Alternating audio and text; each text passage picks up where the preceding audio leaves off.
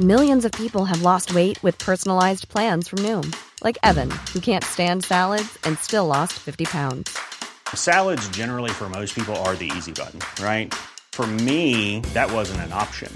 I never really was a salad guy. That's just not who I am. But Noom worked for me. Get your personalized plan today at Noom.com. Real Noom user compensated to provide their story. In 4 weeks, the typical Noom user can expect to lose 1 to 2 pounds per week. Individual results may vary. Hold up. What was that? Boring. No flavor. That was as bad as those leftovers you ate all week. Keke Palmer here. And it's time to say hello to something fresh and guilt-free. Hello Fresh. Jazz up dinner with pecan-crusted chicken or garlic butter shrimp scampi. Now that's music to my mouth. Hello Fresh. Let's get this dinner party started. Discover all the delicious possibilities at hellofresh.com. Quality sleep is essential. That's why the Sleep Number Smart Bed is designed for your ever-evolving sleep needs. Need a bed that's firmer or softer on either side? Helps you sleep at a comfortable temperature? Sleep Number Smart Beds let you individualize your comfort, so you sleep better together. J.D. Power ranks Sleep Number number 1 in customer satisfaction with mattresses purchased in-store. And now, save 50% on the Sleep Number Limited Edition Smart Bed for a limited time. For JD Power 2023 award information, visit jdpower.com/awards. Only at a Sleep Number store or sleepnumber.com.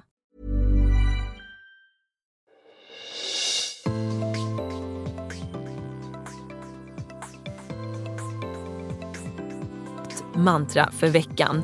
Ett mantra för att öppna upp vårt mindset för nya idéer och nya sätt att leva. Ett mantra för att komma närmare dig själv, ta för dig mer av livet och njuta mer. Mer av mig, det hittar ni på Instagram och där heter jag josefindalberg.se. Nu kör vi igång veckans Monday mantra.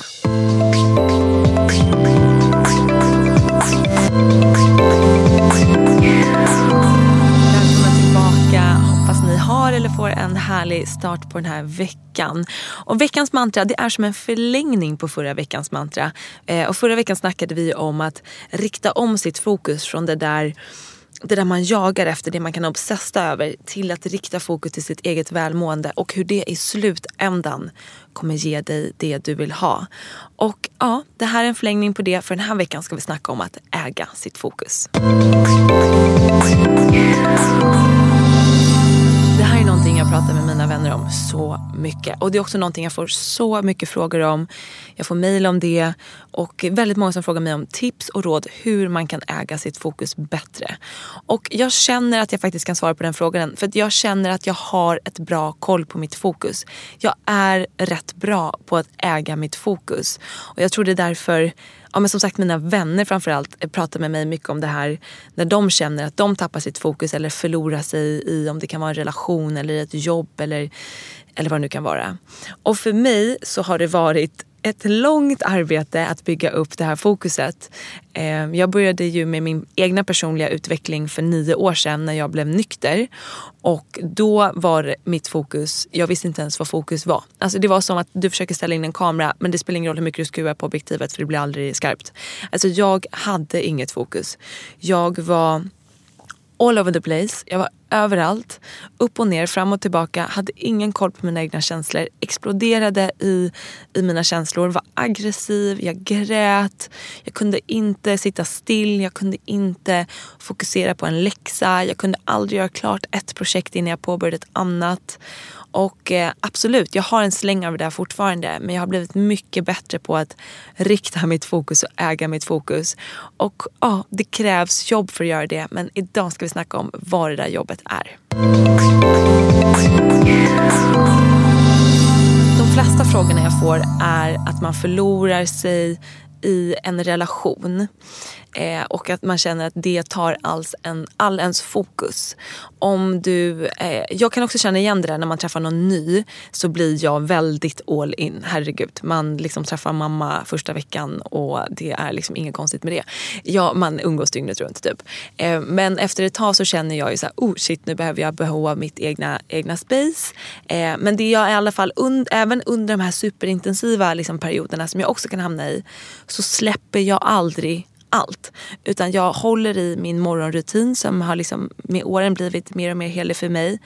Jag håller i mitt jobb. Det är nog en stor del med att jag är egen företagare, så att jag kan liksom inte skita i det, utan jag måste ha fokus på mitt jobb. Jag håller i min träning, eller om det kan vara yoga. Jag har mina grejer som jag inte låter ruckas på, oavsett hur caught up jag blir i någonting annat. Utan jag vet att jag behöver ha mitt fokus på de här prylarna för att må bra. Och det som jag då får mycket frågor om, både pratar med vänner om och som sagt som ni skriver till mig om, är just att det är lätt att förlora sig och liksom tappa fokus helt på sina egna grejer när man är nykär, eller när man är i en lång relation, eller vad det nu kan vara, framför allt relationer. Och där finns det går att öva upp sitt fokus så att du kan fortfarande vara så där härligt kär och liksom gå helt upp i det, men du kommer tillbaka till dina egna grejer. Jag tror att det är så viktigt för alla delar, framförallt för relationen. Men att när vi blir för rädda för att liksom släppa på den där relationen kanske och inte vara med den hela tiden, utan att faktiskt säga nej och göra våra egna grejer, även om vi känner så här väldigt lockande och bara ligga och mysa med den här personen. Det gör någonting positivt för relationen. Vi ska inte vara rädda att ta tid ifrån det. Så att där tror jag att det är viktigt att komma ihåg det, och att komma ihåg varför du behöver ha fokus på de här grejerna. Vi kan inte bara skriva upp så här: de här 3 sakerna mår jag bra ut. Du måste ha ett varför till varje. Varför mår du bra av den här grejen? På vilket sätt? På vilket sätt känner du när du gör den här grejen? På vilket sätt skiftar det ditt välmående? När vi vet våra varför så blir det mycket lättare att hålla vårt fokus. Och fokuset i sig har jag övat upp så mycket tack vare meditationen. Och jag har inte mediterat i 9 år, absolut inte. Jag har mediterat i några år. Och jag har yogat i några år. Yogan hjälper mig också jättemycket att rikta mitt fokus. Tänk, all sån övning där vi är i nuet hjälper ju oss att rikta vår närvaro och vårt fokus. Så du kan ju öva det här när du diskar, när du lagar mat. Så nu ska jag vara helt närvarande när jag lagar mat och titta på gurkan när jag skär den, lägger i gurkan i grytan. Eller gurka i grytan kanske man tar.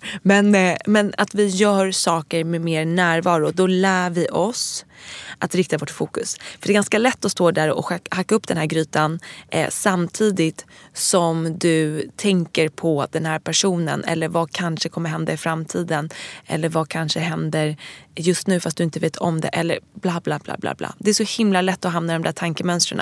Och vad gör de oss? Ja, men inget gott, utan de får oss att obsessa ännu mer. Och det är därför det här avsnittet hänger ihop mycket med förra. Att släppa jakten och rikta om fokuset till det du mår bra av, och veta varför du mår bra av det.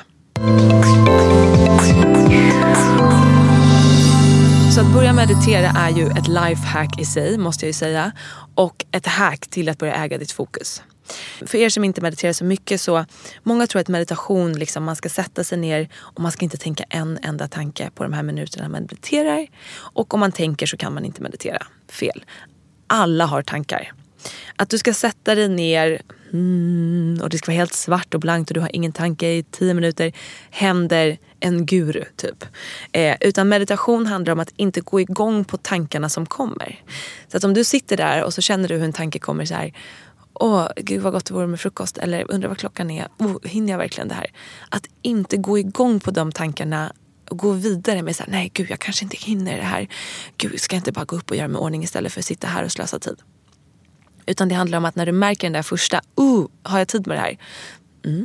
Det här var en tanke. Nu väljer jag att rikta tillbaka fokuset till mitt andetag till exempel. Om det är det du har som fokus under meditationen. Så kan du till exempel tänka in när du andas in. Och ut när du andas ut. Så blir det lite lättare att ha någonting att hålla sig till. Eller 1, 2. In, ut. Sat, nam. Vilka ord du än vill ha. Det hjälper dig att rikta tillbaka fokuset till andetaget. Och varje gång du övar på det här i meditationen, att släppa en tanke och rikta ditt fokus, det hjälper dig i vanliga livet sen. När du står och hackar grönsaker och den här tanken kommer, så kan du bara: nej, jag väljer att hacka grönsaker. Det hjälper oss att öva upp vårt val till vilka tankar vi vill följa med och inte. För tankar har vi alla, de kommer komma. Många tankar är negativt styrda, är rädslostyrda, är orostyrda. Och många tankar är bra, härliga, positivt styrda. Vilka tankar vill du lyssna på? När du övar upp ditt fokus övar du också upp din förmåga till att kunna välja nej till en tanke och ja till en tanke.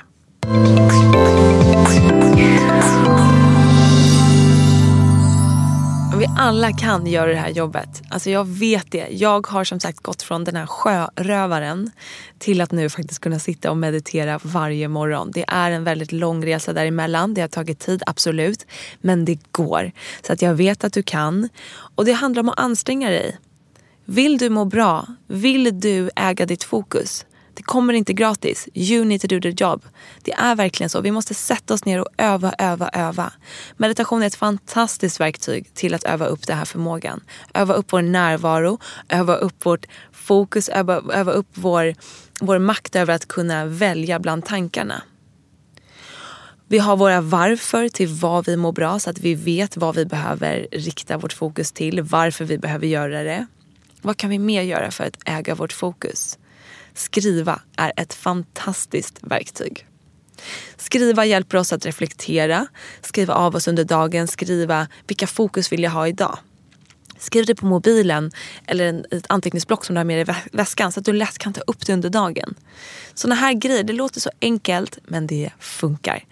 I promise. Och för mig nu när jag känner att jag äger mitt fokus mycket mer är att jag får så mycket mer gjort. Jag får mer saker som jag mår bra av gjort. Jag känner mig gladare. Jag känner mig liksom skarpare, klarare i huvudet. Och det handlar inte om att jag ska gå runt och vara smart hela tiden eller fokuserad. Utan det kan vara ett snällt fokus. Det kan vara, nu väljer jag att ta ett bad för att jag mår bra av det. Och jag ska ligga här och njuta. Och när det kommer lite orostankar, nej, ni får inte plats i det här badet. Det här är ett härligt välmående bad som jag vill ha för att boosta mig själv. Så att äga sitt fokus handlar inte om att gå runt och vara knivskarp hela tiden och prestera. Det har inte med det att göra. Det handlar om att äga ditt fokus för att äga ditt välmående för att du ska kunna leva ditt bästa liv. Det är precis det handlar om. Så en övning till veckans mantra är att sätta dig ner och vara 100% ärlig till dig själv. Och svara på frågan, var tappar du ditt fokus? Vilka områden äger du inte ditt fokus på? Är det på att ta hand om dig själv? Är det på träning? Är det på jobbgrejer? Du vill ta tag i den där drömmen eller du ska göra det där sen men du gör det aldrig.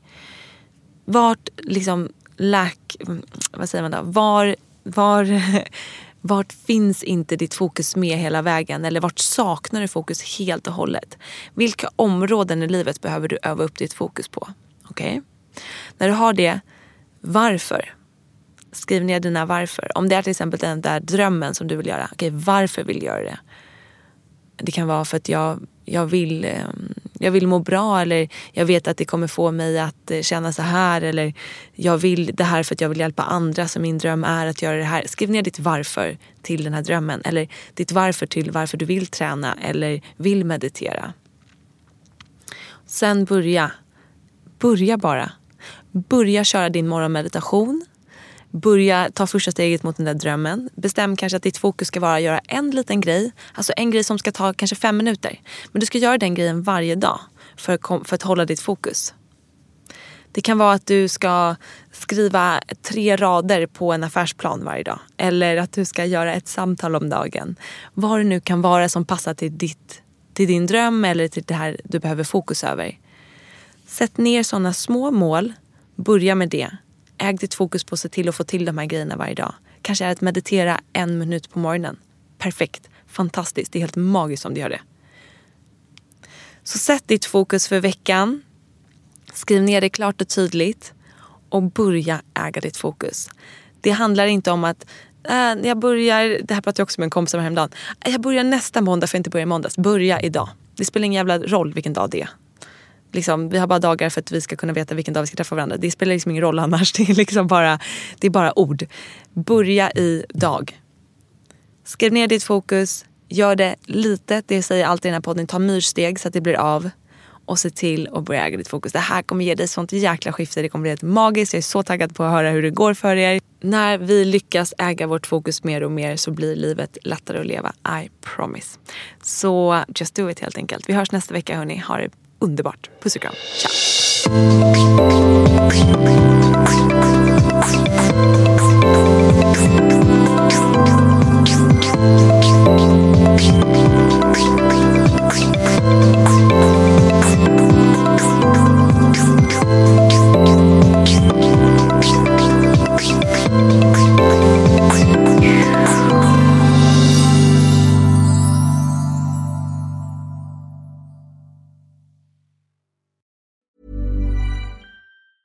Even when we're on a budget, we still deserve nice things.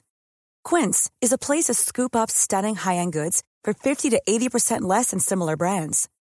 They have buttery soft cashmere sweaters starting at $50, luxurious Italian leather bags, and so much more.